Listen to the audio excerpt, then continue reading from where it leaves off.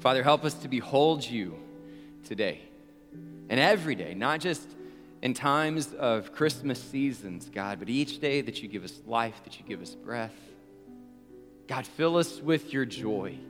Let us be people of joy. Let us be a church that is joyful, no matter what we may face, no matter what circumstances may come our way. Because we know, God, that our joy is found in you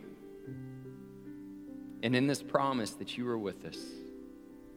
So we cry out to you this morning. We cry out to you and call on you as Emmanuel. Help our hearts and our minds to fully grasp and understand the depth of that promise, the depth of that comfort, the depth of that reality that you are with us. And so we long for that day, God, for it to be eternal. We long for that day that it will be made perfect. And so in the waiting, in the exile, no matter what may come our way, God, we long for you and we cry out to you. And we ask you to fill us with your joy. God, we thank you for a gospel that is able to achieve just that. Fill us with your spirit. Fill us with your presence this morning as we once again marvel at the birth of Christ. For it's in Jesus' precious and holy name that we pray these things. Amen and amen. All right, good morning, church. How are you doing this morning? Everybody having a good Christmas season so far? Amen. Let me ask that again. Everybody having a good Christmas season so far? Yeah, come on, man. It's Christmas. And today we get to talk about joy. As we've listened to the Advent reading and light the candle of joy, it's a great conversation for us to have, especially at the Christmas season. And it really begins with this question we've been asking for the last several weeks. What road are you on? What road would you say you're on at this point in your life, this season of life? We've talked about that all of us navigate different sorts of experiences, different sorts of roads and journeys, but we're definitely on a road to somewhere. And that's part of what we tried to accentuate with this Advent series that we have titled On the Road to Bethlehem. And Bethlehem is emblematic. It's symbolic of this divine encounter, this moment when heaven meets earth and we're introduced to Jesus. And so that's the road that we're on. The question that I want you to be asking throughout the course of this series is, what does that road look like? And are you truly traveling to Bethlehem, or are you trying to run away from it? And is that a road that is filled with joy and opportunity and goodness, or is it sorrow and difficulty, or whatever it may be? My hope is that we can figure out, how do we navigate that road in a manner that brings glory to Christ? And so what we've done over the last several weeks is we've taken a look at the birth narrative, and we've focused in on different components of the birth narratives, different figures within the birth narrative, and evaluated what was their road like to Bethlehem, and what are the lessons that we can extract from their journey and what they went through. So we talked about Zechariah and Elizabeth a couple of weeks ago, and saw that their road to Bethlehem was one that was actually filled with wounds, with certain pain and difficulty. They had longed for a child of their own, and it had never happened. It had brought shame and disgrace, and so much so that it had led them to this place where it was almost impossible for them to see the hand of God in their midst, right? They were still guarded and so wounded by that pain that they struggled to see it. And so what we learned, though, from their story was that they remained faithful, right? It was described that they were blameless in their pursuit and in their commandments and following the commands of God. And so they continued to press into God, trusting in him even when it hurt. And so their road, yes, it was filled with pain and wounds, but it was also filled with hope. Hope for their own child, hope for this Christ child that they began to hear about. And we learned that that's how you navigate those roads of wounds and pain, is to maintain that hope and pressing into the Lord. Last week we talked about Mary and Joseph, and we saw that their road was one that was filled with homelessness, that they were literally refugees moving from one place to the next, constantly searching for rest, constantly searching for safety. They were looking for peace. That was our emphasis last week. And what we discovered in their journey was that we are able to look at their lives, and though they were constantly searching for that peace and for that safety, they constantly, courageously, and faithfully obeyed the word of the Lord. And the lesson for us there was that God's plan, his word, is always more important than our comfort. But when you dig deeper and you watch the story unfold, you also discover not only is his plan more important than our comfort, it's the source of our comfort. It's only in his plan and in his will that we find the rest and the peace that our souls truly long for. And so that was something that we learned last week. Today, we're going to turn our attention to the shepherds, and we're going to talk about the road towards joy. Next week, we're going to focus on the wise men next Sunday morning, and we'll take a look at that final point of emphasis. But before we get to the wise men today, we turn our attention to the shepherds and focus on this conversation of joy. And joy seems to be such a natural subject at the time of Christmas, isn't it? I mean, I feel like so much of the Christmas season is associated with joy and things that supposedly bring us joy. You got Christmas lights, you got Christmas cookies, you got Christmas presents, you got Christmas events, you got Christmas parties, Christmas musicals, Christmas services, like over and over again, all these things that bring us joy. Or do they? Right? Like, that's really the question. Is what you feel and experience during that time, is that really joy? Is that really what we have? Does it actually provide what we long for? And that's the question that I hope that we can wrestle with today, is what is this joy? How is it found? And then what do we do with it once we have it? And so to answer those questions, we'll be looking at the shepherds. Go ahead and turn to Luke chapter 2. And where we'll be picking up in Luke chapter 2, starting in verse 8, follows immediately the story of Mary and Joseph that we covered last week. And so right after Mary and Joseph moved to Bethlehem and they give birth to Jesus and they lay him in a manger, we have this incredible depiction of how this story unfolds through the eyes of the shepherds and the interaction between the angels and the shepherds. And it sets them on this road to joy. So let's take a look at it starting in verse 8. We'll read through verse 20. It says, "And there were shepherds living out in the fields nearby, keeping watch over their flocks at night. And an angel of the Lord appeared to them, and the glory of the Lord shone around them, and they were terrified. But the angel said to them, 'Do not be afraid. I bring you good news that will cause great joy for all the people. Today in the town of David, a Savior has been born to you. He is Messiah, the Lord. And this will be a sign to you. You will find a baby wrapped in cloths and lying in a manger.' Well, suddenly a great company of the heavenly host appeared with the angel, praising God and saying, 'Glory to God in the highest heaven, and on earth peace to those on whom his favor rests.' And when the angels had left them and gone into heaven, the shepherds said to one another, 'Let's go to Bethlehem and see this thing that has happened, which the Lord has told us about.'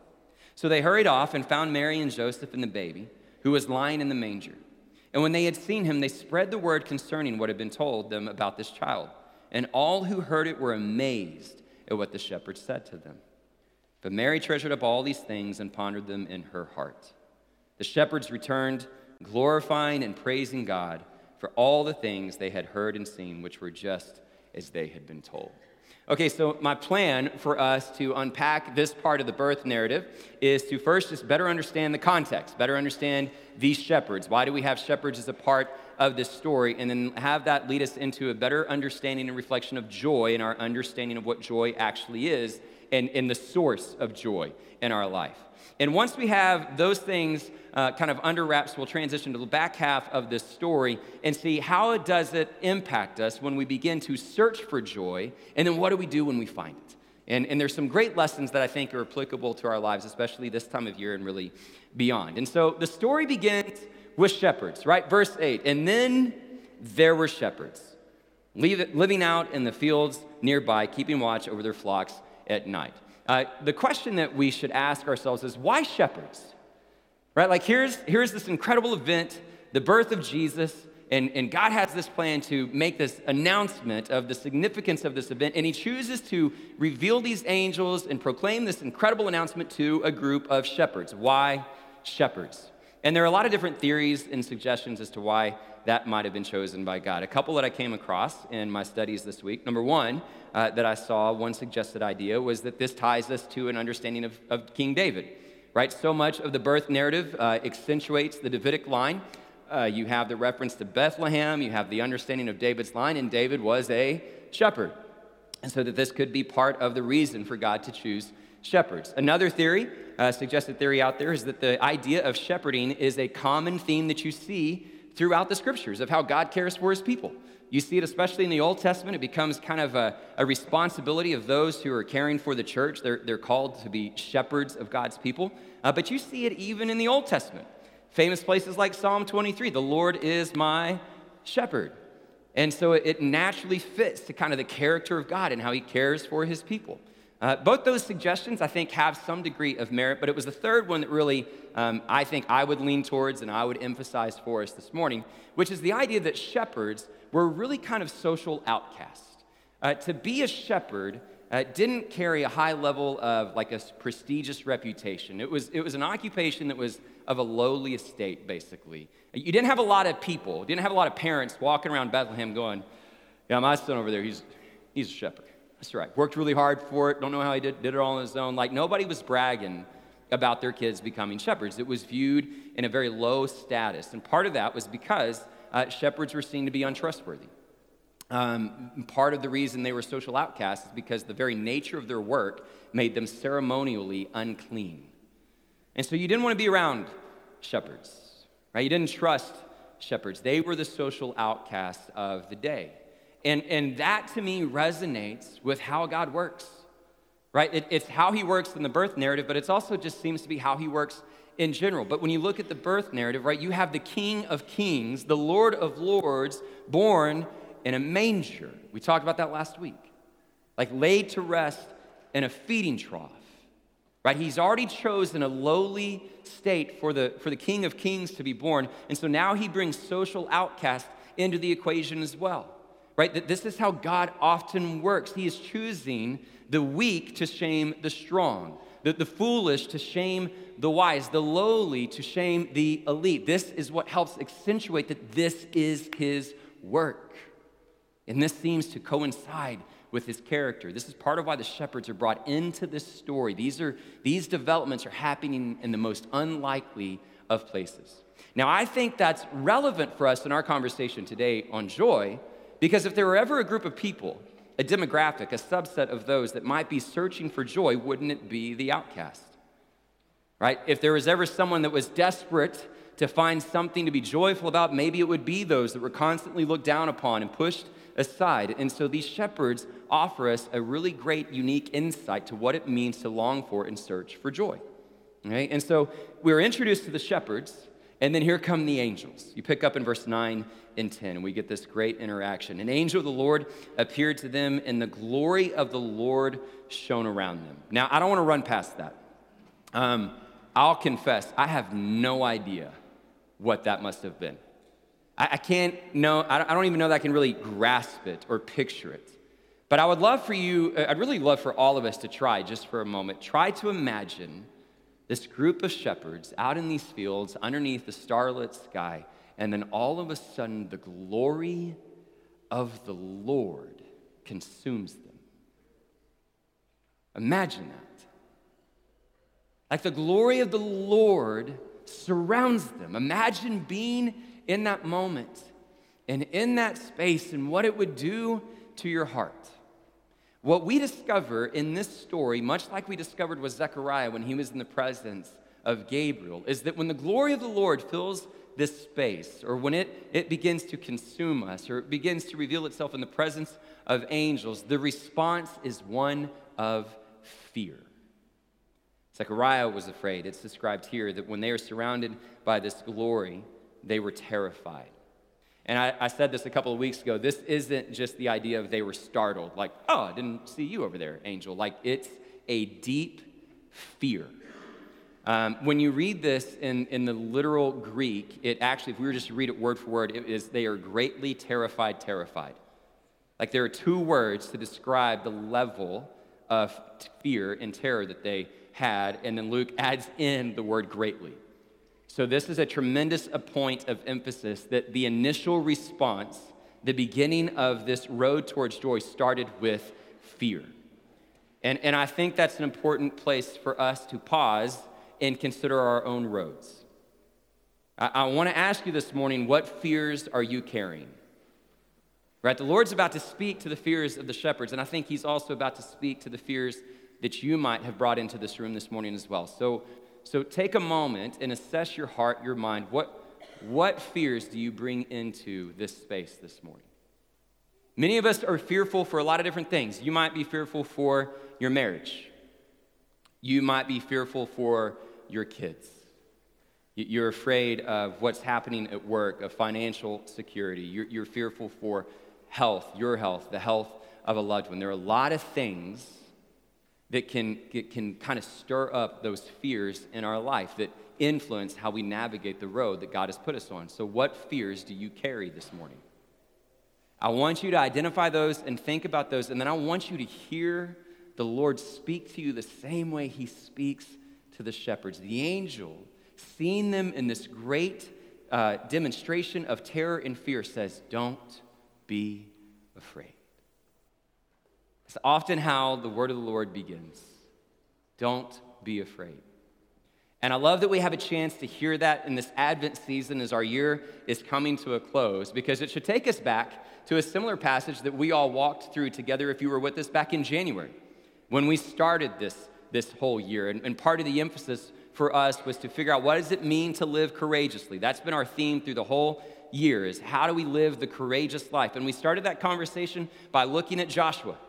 Right, we were in Joshua chapter 1, and in Joshua's road, on Joshua's journey, here Moses has died, right? And God is now entrusting him to lead his people, lead them into the promised land. What Joshua knows is that if he's going to step into that responsibility, that means he's leading God's people into war, into battle, into uncertainty.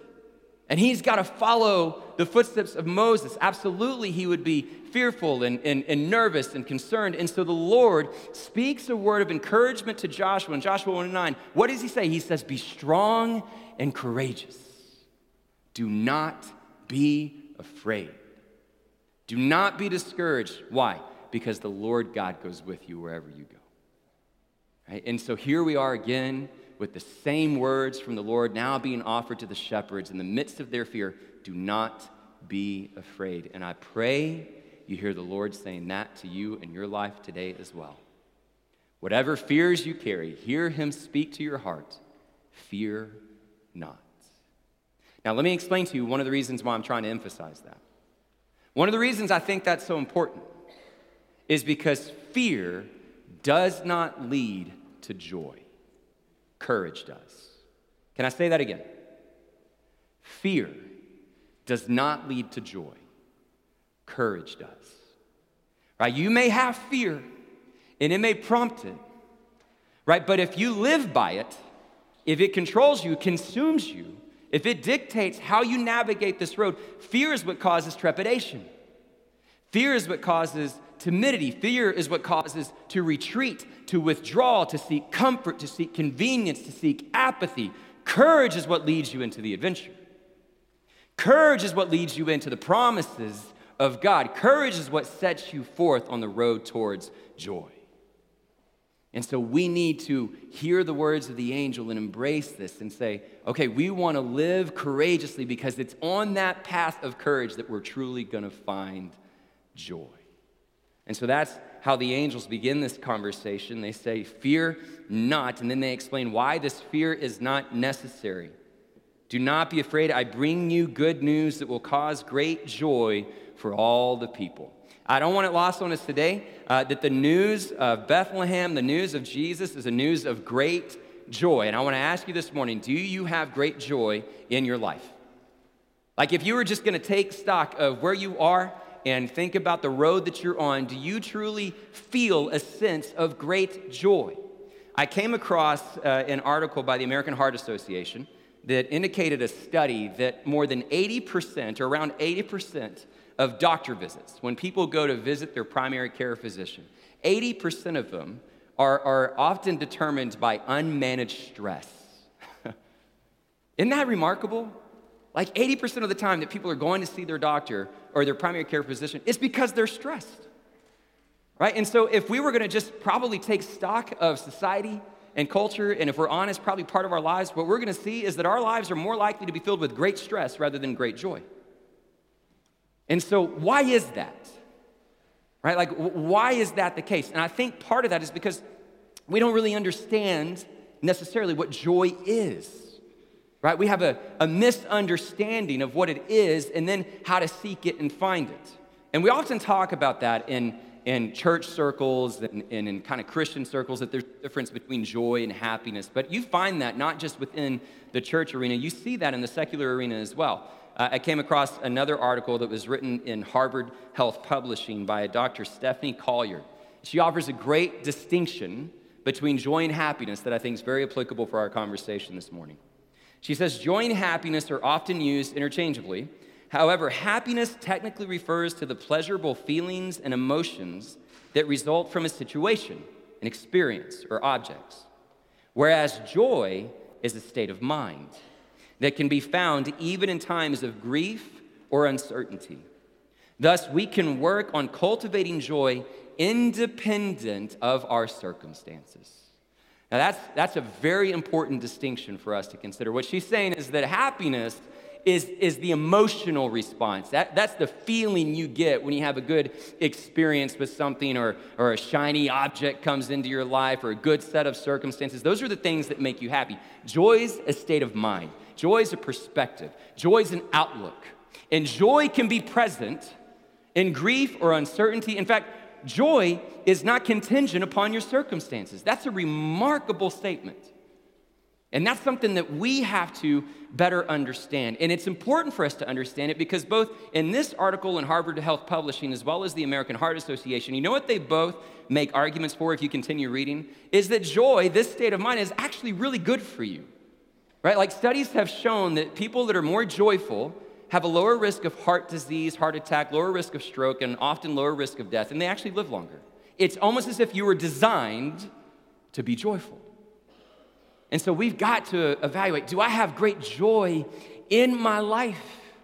And if I don't, why is that? And I think part of it's because what we're often seeking for joy is really just happiness, right? It's something that's contingent upon our experiences, our circumstances. It's based on our emotions and our feelings. Joy is something much deeper. And I think that's what the angel begins to unearth for us that is so important in this conversation today. What you and I have to ask ourselves is that if we really want to be people of joy, then what's the source of that joy? I can't just keep chasing experiences. I can't just have it contingent upon my circumstances. It's a mindset and a perspective of life. And the only way you cultivate it is to truly understand its source. And what the angel reveals to us is that the source of your joy is found in Bethlehem. Right? It's found in this baby that's been born. And so imagine this, okay? I want us to join with the shepherds here. The glory of the Lord reveals itself. Angels are presented and they come with this incredible message that there is going to be a great joy, not just for some people, but for all people.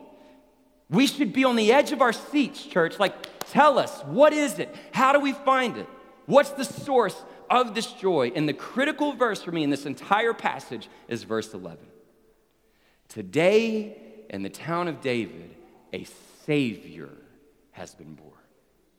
He is Messiah, the Lord. That's it. That's the foundation for our whole conversation today is verse 11. Right? Is to understand and unpack for a moment the descriptions of Jesus that the angels offer with this announcement. He is not just some baby. He is Savior. He is Messiah. He is Lord. You want to know the source of your joy? That's it. Now, entire books have been written about those terms, Savior, Messiah, Lord. I don't have time to go through it exhaustively today, but excuse me, it at least warrants a little bit of a reflection to at least describe and define these terms and see the implications for our life, okay? Savior means rescuer, right? He is a rescuer. That's what God has sent. He has sent his son to rescue us, right? What that shows us is that no matter what has put you on your road, no matter what your road looks like, what we all know is that inevitably at some point that road is going to be met with some form of adversity, some form of difficulty, some form of pain. And God sees you on that road and he says, I'm not going to leave you there. I'm going to rescue you. He sends Jesus as a rescuer. But here's what's so important for you to understand. He has not sent his son to rescue you from your circumstances. Right? He hasn't sent Jesus to save you from your inconveniences. Now listen, you may have difficult things going on in your life, difficult struggles, and by all means, bring those to the Lord. pray for him to speak into them. Pray for his response, his healing, his provision. And he very well may answer all those prayers. But you know what? He may not. He may keep you there, knowing that adversity and hardship produces perseverance. Perseverance produces character. Character produces hope, and a hope that doesn't disappoint. And sometimes it's good for you. He may not always rescue you from that. So here's the key. He sends Jesus as Savior to rescue you not from your circumstances, but from sin. He sends Jesus to rescue you not from your inconveniences, but to rescue you from death. Like, that's the source of your joy. This is the essence of the gospel. It is the proclamation of resurrected life. Death doesn't win. That's where you find joy. Regardless of your circumstances, regardless of what might come your way, God has sent you a rescuer. And he is Messiah. That means anointed one. What that means is that he's the chosen one. It's only happening through Jesus. This rescue, this salvation, it doesn't come anywhere else. It's not found anywhere else. It's found in the Messiah, the anointed one, the chosen one, which is why he is Lord. Lord means master. It means ruler. It means owner. Right? So when you find this Savior, when you find this Messiah, you see him as Lord. You give him your life. You give him your heart. You follow his word and trust that he will lead you to joy. That's your source. Nowhere else. So here's what I think is the issue that we can so easily fall into. A lot of us, we think we're searching for joy, but what we're really after is happiness. And so let me be very clear. If you are trying to find joy in anything other than Jesus as Savior, Messiah, and Lord, it will inevitably disappoint you. Too many of us are trying to find joy from our marriage, right? And putting unrealistic expectations on our spouse. So many of us are trying to find joy and manufacture joy from our children and what they can mean for our lives and what we can see them accomplish and do. So many of us are trying to find joy from our careers, from success, from money, fill in the blank. And the problem with that is that every single one of those things will fail you or can fail you. Every single one of those things could be taken from you like that. Any of them could betray you. Now listen, a lot of them are blessings, and they can make you happy, and they can point you to joy. They will never be the source of your joy. Here's what's remarkable about understanding Jesus as Savior, Messiah, and Lord. No one ever takes that away. Nothing ever robs you of that. He will not betray you. He is always faithful. He is always there. That's why he's the source of your joy. And so we need to recognize what it is that we're actually searching for and what our joy is rooted in. Now, the angels continue this conversation by saying, here's how you're going to know. There's this baby who's going to be wrapped in cloths. They're going to lay him in a manger. That's what stands out, right? That this is unlike any other birth because he's been laid in a feeding trough. We talked about the uniqueness of that last week. And then just to accentuate this news, to accentuate this message, God says, you know what? I don't think one angel's enough. I'm going to send a whole lot more. And a company of angels, like the host of angels, fill the sky. And with this doxology of praise, this crescendo, this climactic moment, they say, glory to God in the highest, and peace on earth on whom his favor rests. What an announcement. The glory of the Lord, peace being offered to all people. A pronouncement of joy coming to the world. This is joy. Now here's the question for us. How do we pursue it? And what do we do when we find it? Well, this is where I think we get some really valuable lessons from the shepherds. When the angels had left them and gone into heaven, the shepherds said to one another, let's go to Bethlehem and see this thing that has happened, which the Lord has told us about. And so they hurried off and found Mary and Joseph and the baby who was lying in the manger. Here's what I would tell you. When you begin a search for joy, it's a search that starts with urgency. right? Look at their response. Let's go to Bethlehem. They hurried off. Every time I read this verse, I can't help but imagine the shepherds as junior high kids, junior high boys that are like, let's go! They get so animated with it, but it has that sense of excitement, doesn't it? Like that's what joy does. It creates urgency, right? Like when you wake up on Christmas morning, and after all the work, after all the errands, after all the buildup, all the anticipation, imagine walking out and seeing all these presents under the tree and being like, I don't know. We'll get to those tomorrow. That's not what you do. Man, it's the first thing. We're like, let's go. This is time. Let's open it. Joy starts with urgency. You hurry off. You rush off to. Do you have that sort of urgency in your life? Right? Joy isn't found through apathy and complacency and disenchantment. Like joy has this urgency, this determination to take this journey, to take the next step. Is that in your life? Now, what's critical about it is the focus of that urgency, right? Because we can be urgent about a lot of different things, but the focus of the urgency was they wanted to see what the Lord had told them. And I love that. And I love that idea. How would your life change if you woke up every day with the urgency to see if what the Lord had told you was true? Imagine that. They just heard the word of the Lord. They heard this announcement. They're like, let's go test it. Let's go see it. Let's go see if what has been said to us is true. Imagine if we lived that way, right? It's essentially this idea of taste and see that the Lord is good. Wake up every day and think about what God has told you and live your life with that sort of urgency. Let me see what happens when I actually love my enemies. Let me see what happens when I actually serve others. Let me see what happens when I actually commit myself to making disciples. Let me see what happens when I practice forgiveness and grace and I love my family this way and I love others this way. If we lived with that sort of urgency to see if what the Lord has told us is good and true, how would that change our lives? That's how you search for joy. And it takes courage, right? You can't give in to fear. That's what courage allows you to do, to live with that sort of urgency. And that's what the shepherds did, and they found it just as the Lord had said. And so now they find joy, and what do they do with it? Let's keep reading. And in verse 17, when they had seen him, they spread the word concerning what had been told them about this child. And all who heard it were amazed at what the shepherds said to them.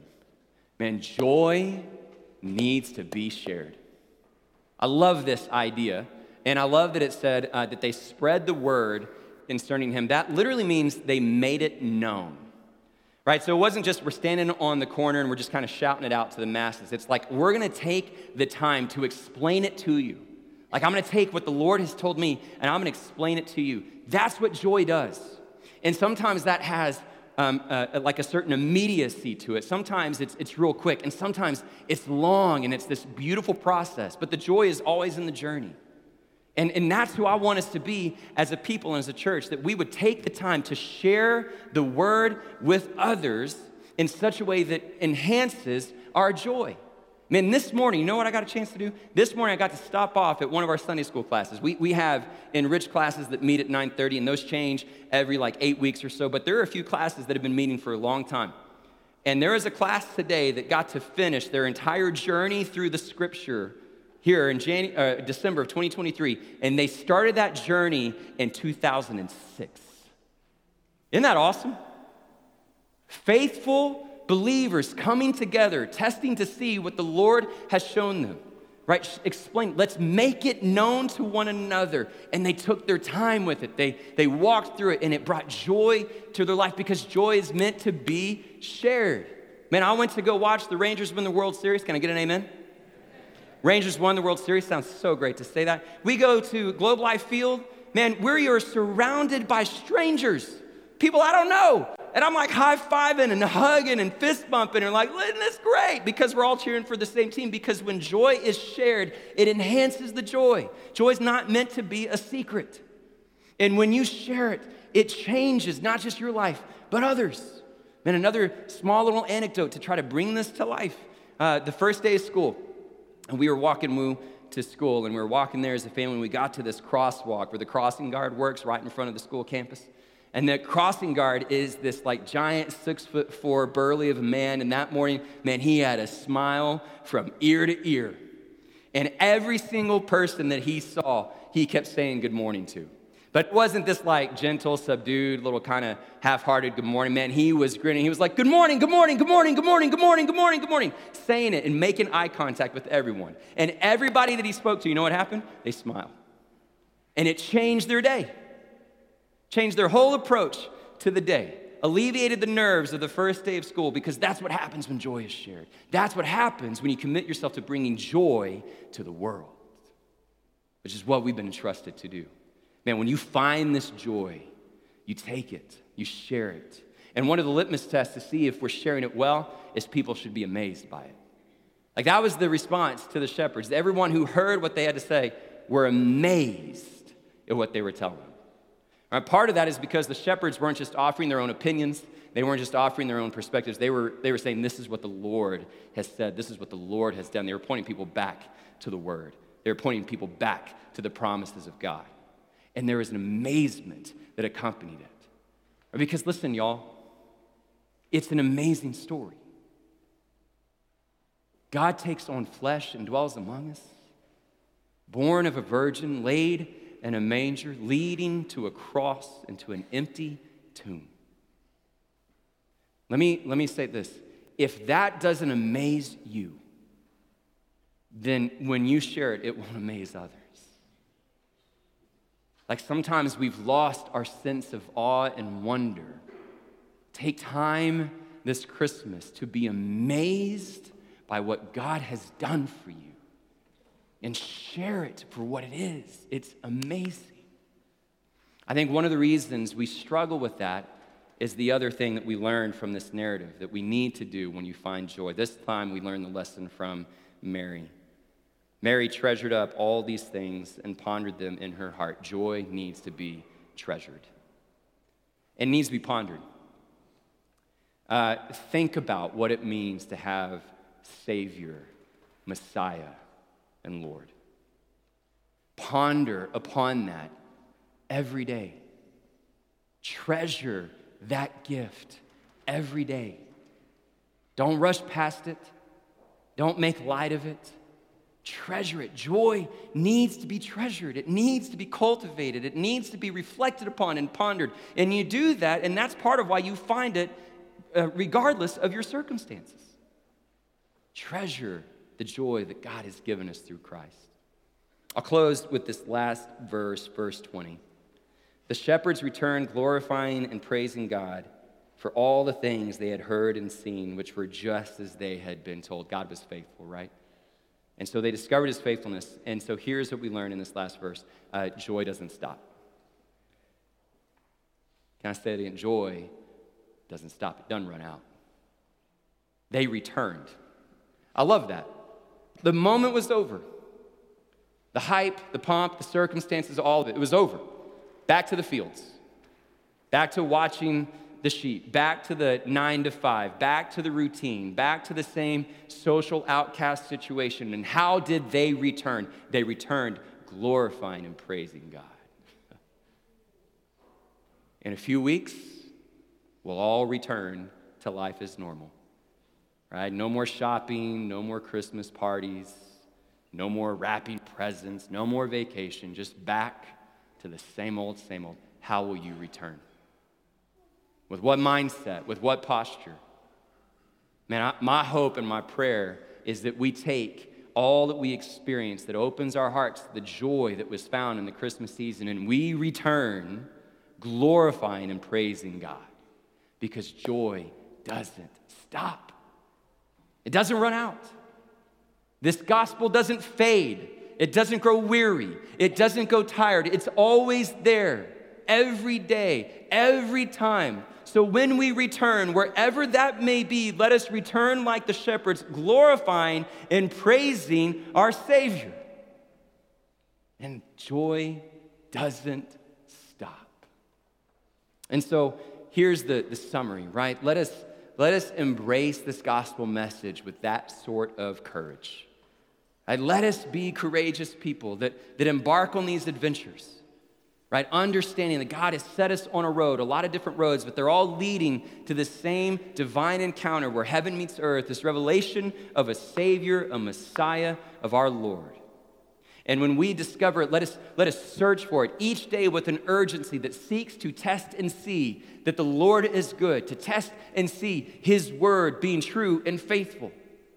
And when we discover that faithfulness, let us share it with others. Let us treasure it each and every day, and let us constantly return wherever God might lead us, glorifying and praising him. Here's my hope. I really want to be this sort of person. That's the sort of dad I want to be. That's the sort of husband I want to be. I want to be courageous. I want to be joyful. It's who I want to be as a pastor. For you all, I want to hopefully encourage you by doing my best to servant-heartedly embody this sort of courage and joy. It's what I want for you. Whatever your life will bring, whatever you have to navigate, that you would be someone who responds to it courageously. And as you navigate the day-to-day, you would be a joyful person. And that collectively, y'all, we would be a courageous church. A joyful church. A church that truly brings joy to the world. Because we have this incredible hope, this incredible peace in Christ. It's part of why I love singing that song throughout the Christmas season, Joy to the World. And here in a minute, we're going to offer it as a song of response. And we're going to start by just having you stay seated, and I'm going to ask that you continue in this posture of prayer where you have the story of the shepherds in mind, right? And you ask God to help you navigate your own path, to have that sort of courage, that sort of commitment to joy, that sort of urgency, that you maybe think about who you need to share it with, right, and how you need to share it. So we'll start with that posture of prayer, and then we'll join and we'll sing together. Now, here's what's interesting about this song. As I was researching it a little bit this week, what I discovered is that it's gone through a lot of different iterations, and it's evolved through the years. You've had a lot of different people that have contributed to it. But the lyrics originally were not written with Christmas in mind at all, but actually the return of Jesus. I don't know if you knew that, but it actually was not intended initially to be associated with Christmas, but that naturally began to be associated in that time of year. But the lyrics were actually borrowed from Psalm 98. Not borrowed, but inspired by Psalm 98. And so I was going back and I was reading Psalm 98, and this to me is such a great way for us to enter into this time of response. I want to read this psalm to you, and I want you to be mindful again that most likely if this psalm was written by David, it was written by a shepherd. And it captures this story that we've just walked through with these shepherds. And I want you to think about their journey. I want you to think about their own or your own, and I want us to hear these words of the psalm and allow it to guide us in our time of response this morning. The psalmist declares, "Sing to the Lord a new song, for he has done marvelous things. His right hand and his holy arm have worked salvation for him. The Lord has made his salvation known and revealed his righteousness to the nations. He has remembered his love and his faithfulness to Israel. All the ends of the earth have seen the salvation of our God. Shout for joy to the Lord, all the earth. Burst into jubilant song with music. Make music to the Lord with the harp and the sound of singing, with trumpets and the blast of the ram's horn. Shout for joy before the Lord, the King. Let the sea resound and everything in it. Let the world and all who live in it. Let the rivers clap their hands. Let the mountains sing together for joy. Let them sing before the Lord, for he comes to judge the earth. And he will judge the world in righteousness and the peoples with equity." Let us sing out with joy today, church, because today in the town of David, the Savior has been born. He is Messiah. He is the Lord. And it is our job to respond in such a way that we find joy not just in our life, but we carry this joy to the world. Let's pray. Father in heaven, we love you. And we are so grateful. So grateful for your rescue. So grateful that you have sent Jesus as Messiah, as Lord. God, we want our lives to bring you glory. We want our lives to be a declaration of praise. We want our lives to really capture the sentiments of the shepherd's story and the words of the psalmist, that we would shout out for joy before you, our King. We would burst into song for what you have done. God, I pray that when we do this here in a moment, it would be an overflow of the Spirit's work in our life. God, that each and every heart that is gathered here this morning would be able to bring their fears to you, to bring their concerns, their hurts, their wounds, their opportunities, their blessings, everything that they are, and lay it at your feet. And help us all collectively be courageous people that respond to wherever you may lead us, that embark on the adventure of following you. And let us step into those promises. Let us see what you have told us. Let us test them and taste them and see that they are good, and know that your hand is with us, God, and let that bring joy to our lives regardless of our circumstances. And let us be a church. Let us be families. Let us be people. Let us be individuals who overflow with such joy, and through our lives, wherever you may lead us, we bring joy to the world. Father, we love you. And we pray all these things in Jesus' precious and holy name. Amen and amen.